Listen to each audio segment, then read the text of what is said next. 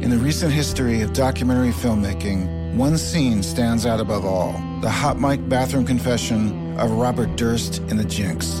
Now, the person responsible for that moment, Sareb Kaufman, stepson of the victim, friend of the murderer, star of the documentary, for the first time ever, shares why he believes you're watching the furthest thing from the truth on this exclusive episode of Murder Homes. Listen to Murder Homes on the iHeartRadio app, Apple Podcasts, or wherever you get your podcasts.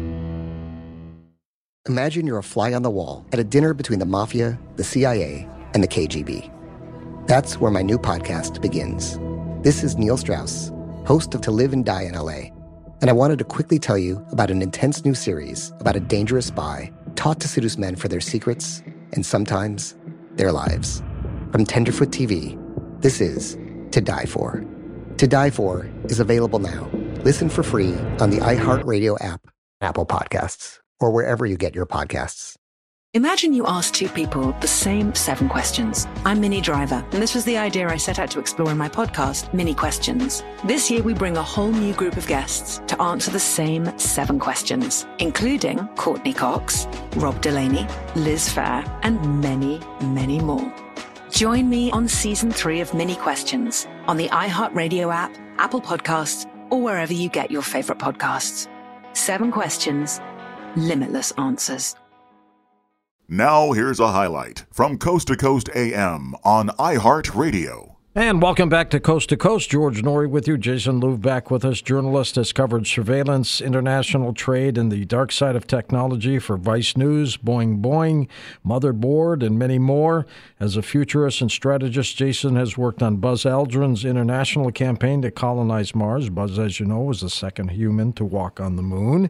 Google's Artists and Machine Intelligence program. He has also spent more than 20 years engaged in firsthand intensive research into the world's esoteric spiritual traditions and has empowered thousands of people through his online school, Magick, Magick.me. And Jason, welcome back, my friend. How are you? Yes, hello. It's wonderful to hear you, hear your voice again. Thank you for having me on. It's always a pleasure. You always do a great job for us. And how's the book John Dee and the Empire of Angels doing? You wrote several years ago.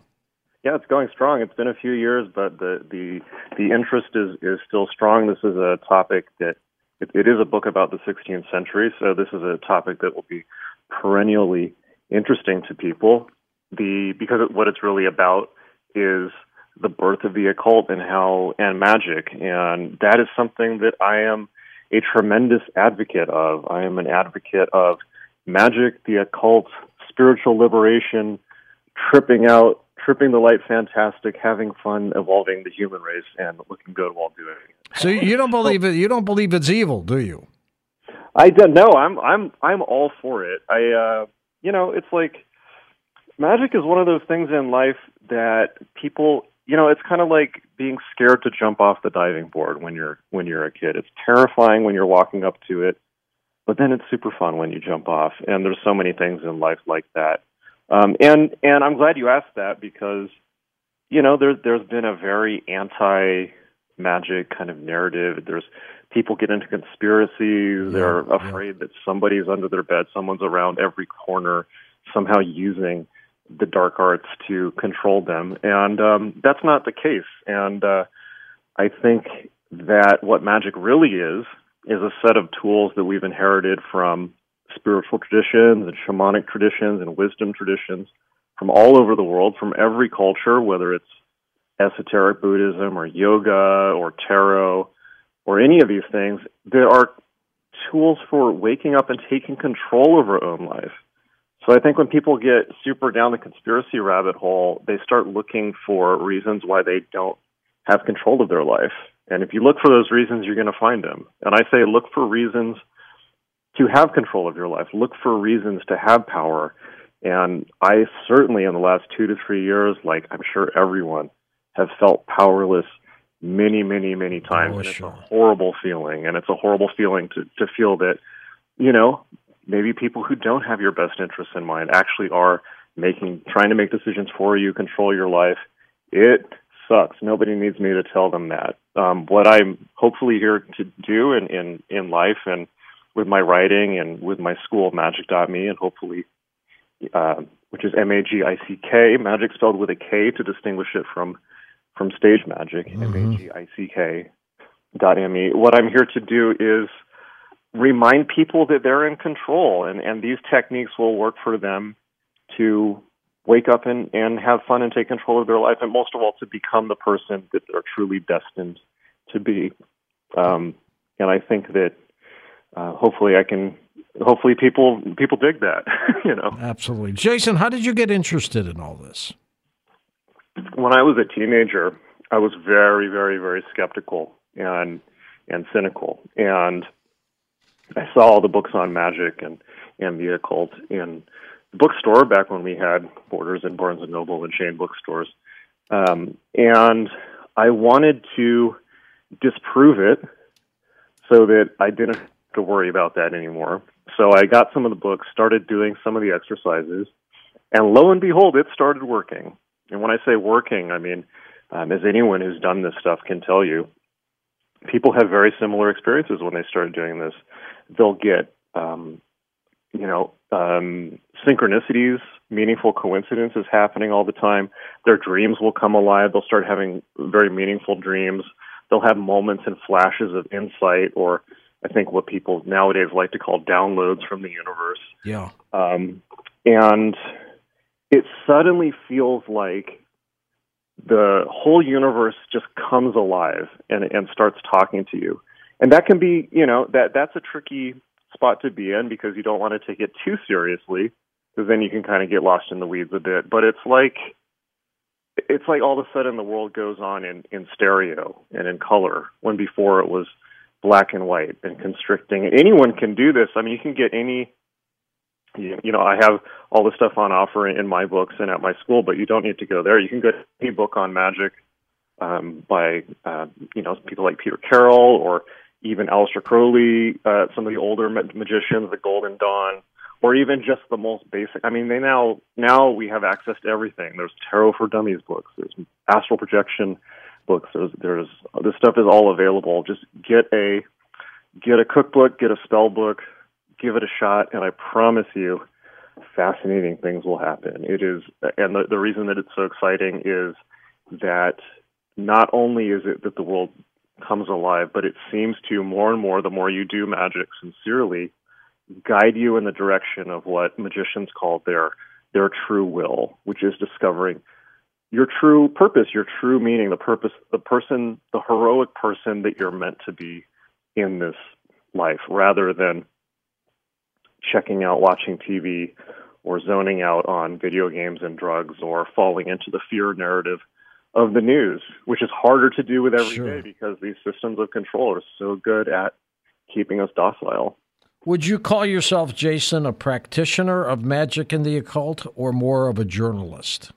I would call myself both, but I will 1,000% unabashedly, without reservation or shame, call myself a practitioner of magic.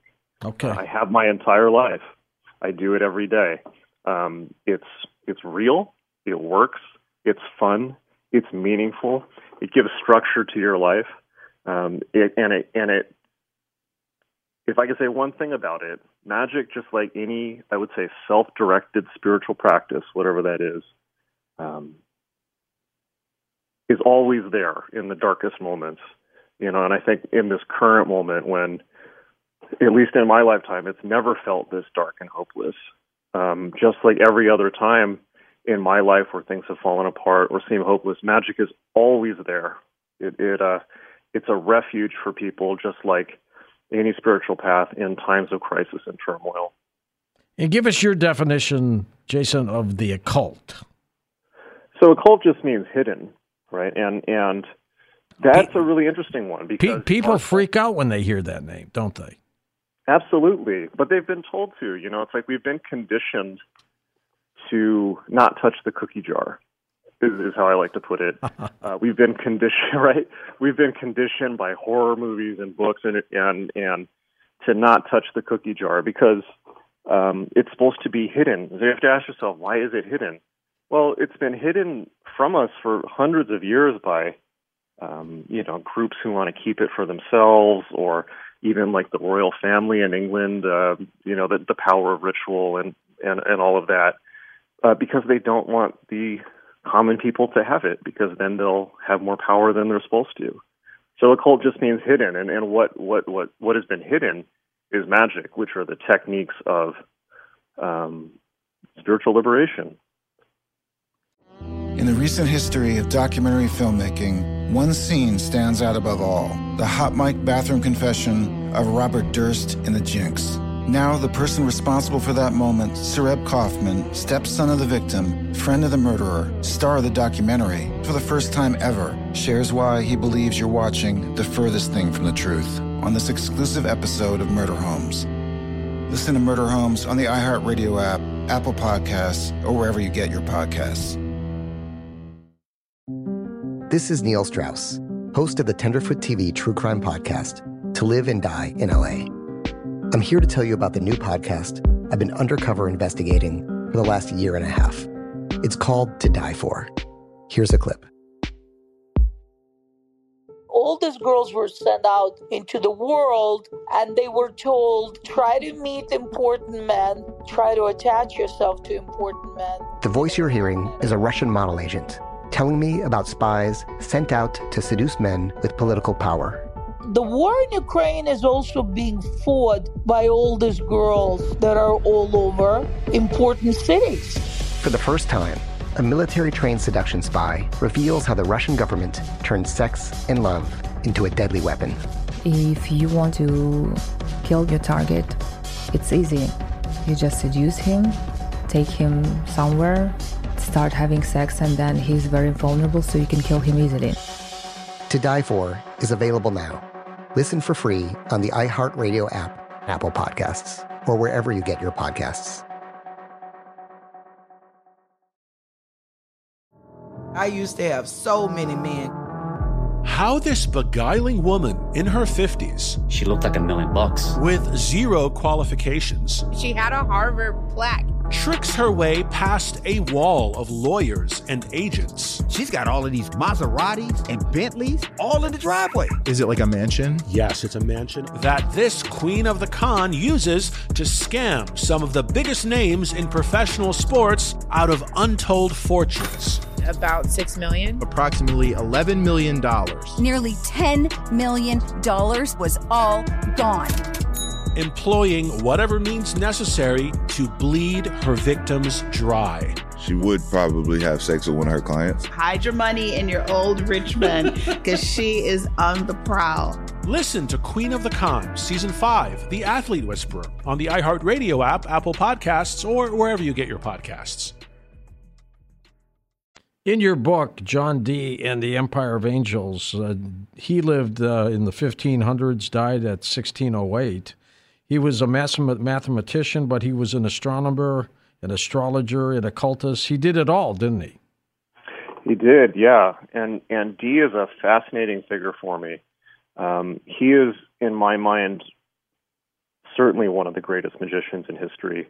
And he was real. I mean, he's the original 007. That was his code name for the British Secret Service. And he was Queen Elizabeth I's essentially court wizard, court magician. These people have existed all through history. They still exist, although they keep them hidden. And his job was as the scientific and occult consultant for the British Empire. He is the guy who came up with the term British Empire. But he was fascinated with the occult, and he spent 10 years doing magic rituals to talk to angels. And it's from that time period that pretty much everything we think of as Western occultism, for those who are more familiar with it, meaning Golden Dawn, Rosicrucianism, Freemasonry, all of that stuff, that comes pretty much from Dee's work. And the more I researched him as part of my own practice, the more I realized, although everyone kind of knew who he was they didn't understand the full scope of why he was so important, and he remained kind of an unsung figure, which is why I wrote John Dee and the Empire of Angels, which is kind of my massive biography of his work, which is about John Dee, but it's also about magic, and it's about the moment in our history in which magic both re-entered the world and was also hidden and kept secret for the elite. Because those techniques were all practiced, for instance, by the British upper class for hundreds of years after Dee. But it was a secret tradition. They wanted to keep it hidden from the public. And it was only in probably the early 20th century with the Golden Dawn and people like Crowley and Israel Regardie that some of that stuff began to be published, circulated, and let out into the public. So, how could a guy who was around 400 plus years ago have such a handle and control over these things that are going on now? Well, time is a funny thing. I mean, it's like it seems like a long time to us, but it's a blink of an eye for an angel, perhaps. You know, like in Hinduism, they talk about the pralaya, or they talk about, in Hinduism, they talk about mahakalpas and periods of time that are 84,000 years, which is just like a blink of a sleeping god. It's just like it's a second for them.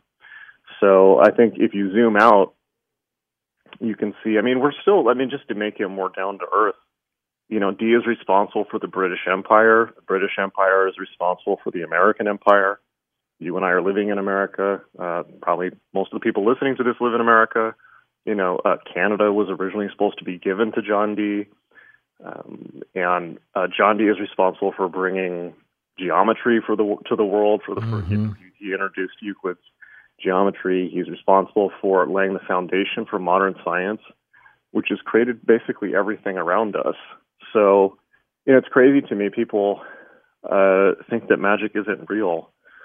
But when you zoom out far enough and you look at and you don't have to read conspiracy literature or occult literature. If you look at the actual history of what has happened in the world, and not the history they teach you in high school, but even just get on Wikipedia and look at, what has shaped some of the most important parts of world history, it's all there plain to see. We live in, as Robert Anton Wilson put it, a reality that is basically the line at which rival shamans have fought to a standstill.